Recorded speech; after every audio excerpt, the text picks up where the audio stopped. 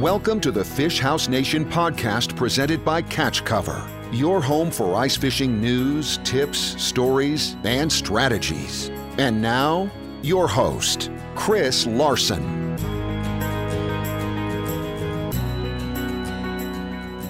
The Fish House Nation podcast, and we are at the St. Paul Ice Show.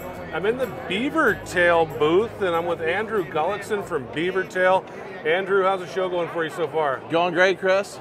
Appreciate you stopping with us and taking some time here, but for people who don't know what this BeaverTail product is, can you tell me a little bit about it? Yeah, definitely. So it's a meat, not a plastic. That means it's got some different properties than plastic. It stretches and pulls, it doesn't tear. Super, super durable also. We're getting, like on our panfish pieces, 50 to 60 fish on a piece is common because they just don't fall apart. But the movement on it is just incredible. You have to see it for sure. Okay, well, let's take a look at it. And, for our podcast listeners, they can't see what we're seeing here on video. So tell me if you can describe what we're seeing. So what I'm going to do is, as good as I can, I'm going to start by trying to hold it still. Okay. And because it's a little bit neutrally buoyant, it's still going to kind of flare up and move, and it almost looks like it's breathing just holding it still. It's got a great action moving around. And you find that with a lot of plastics. There's some great plastics out there, and when you move them, they move great.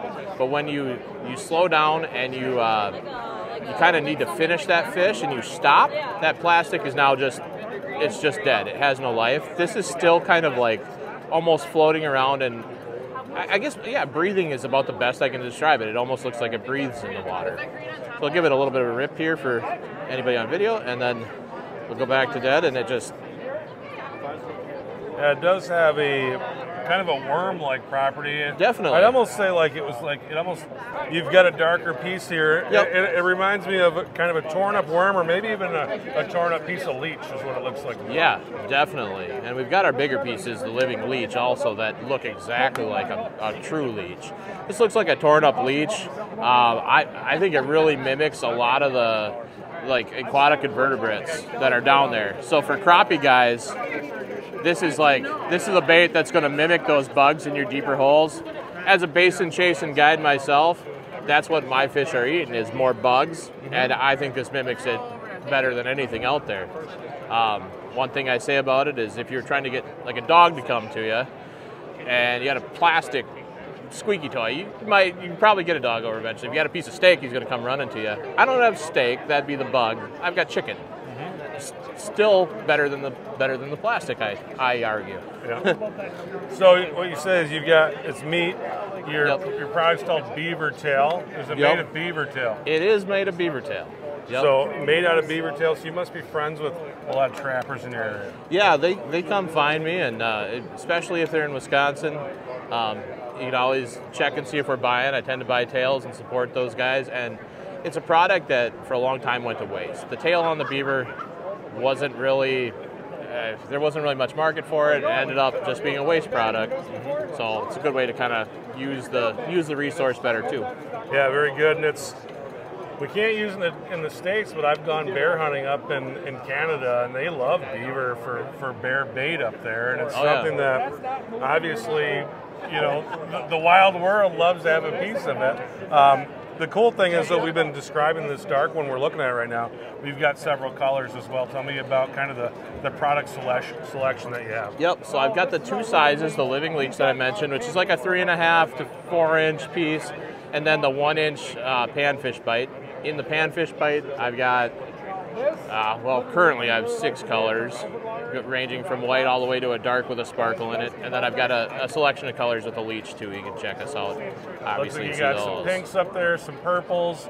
Looks like some chartreuse. So yep, green, black. We pretty much hit the spectrum. There's a couple colors that have been difficult that we don't have yet, but we're working on some of those too. Anything I didn't ask you about that you want to bring up? Yeah. Okay. So the one kind of overlooked thing and kind of like a final thing on it is you mentioned like bear bait, and just a tail has an incredible amount of oil. It's a really unique property piece, and it's got a ton of oil in it. And you can see in our water, and in the course of 2 days in a show, just one little 1 inch piece has already kind of turned this off, and you can see and feel the oil on the top. A lot of baits, again, you dip a plastic or in a scent. This is almost literally made of the scent. So it continues to give it off even on a second day of use. Yeah. So just kind of that extra little reason why you should get some. Very cool product. You got something else going, a little project called the Iced Up Podcast. Tell me about that. Yeah, so we're kind of a Wisconsin flavored podcast. We always have a tip-up section, kind of focus on some of that, talk about some of the stuff we do different in Wisconsin. We get deep into tech and techniques, so we try and always highlight our guests that come on. We go into what their strengths are and what they do different. We try and get that little piece of information that they don't tell people. Not always the case, but we try to. So, and there's a lot of blackberry brandy involved. If people want to find out more about BeaverTail baits, where do they go? Facebook, BeaverTail Bait, BeaverTailBait.com. I've got a lot of info there, and on Instagram as well.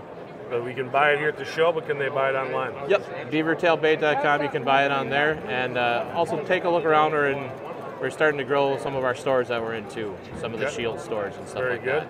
How about the Iced Up Podcast? Where can they find that? You can find that on most podcasting platforms. It's on Spotify, Apple Podcasts, all the big ones. I think the only one we're not on is Google Podcasts. You do a little bit of guiding as well. If somebody wants to go fishing with Andrew Gullickson, how do they do it? Yeah, look it up, backroadsguideservice.com. You want to come out chasing crappies. We're a run and gun style. I don't like to sit around unless you want to sit around. We try and make it a fun trip, no matter what the conditions out. We try and get you on something you haven't done, teach you a little bit of something. Very good. It's Andrew Gullickson here at the St. Paul Ice Show. Thanks so much, Andrew. Thanks a bunch, Chris. See ya. Thanks for listening to the Fish House Nation podcast presented by Catch Cover. For more ice fishing content, visit our blog at catchcover.com.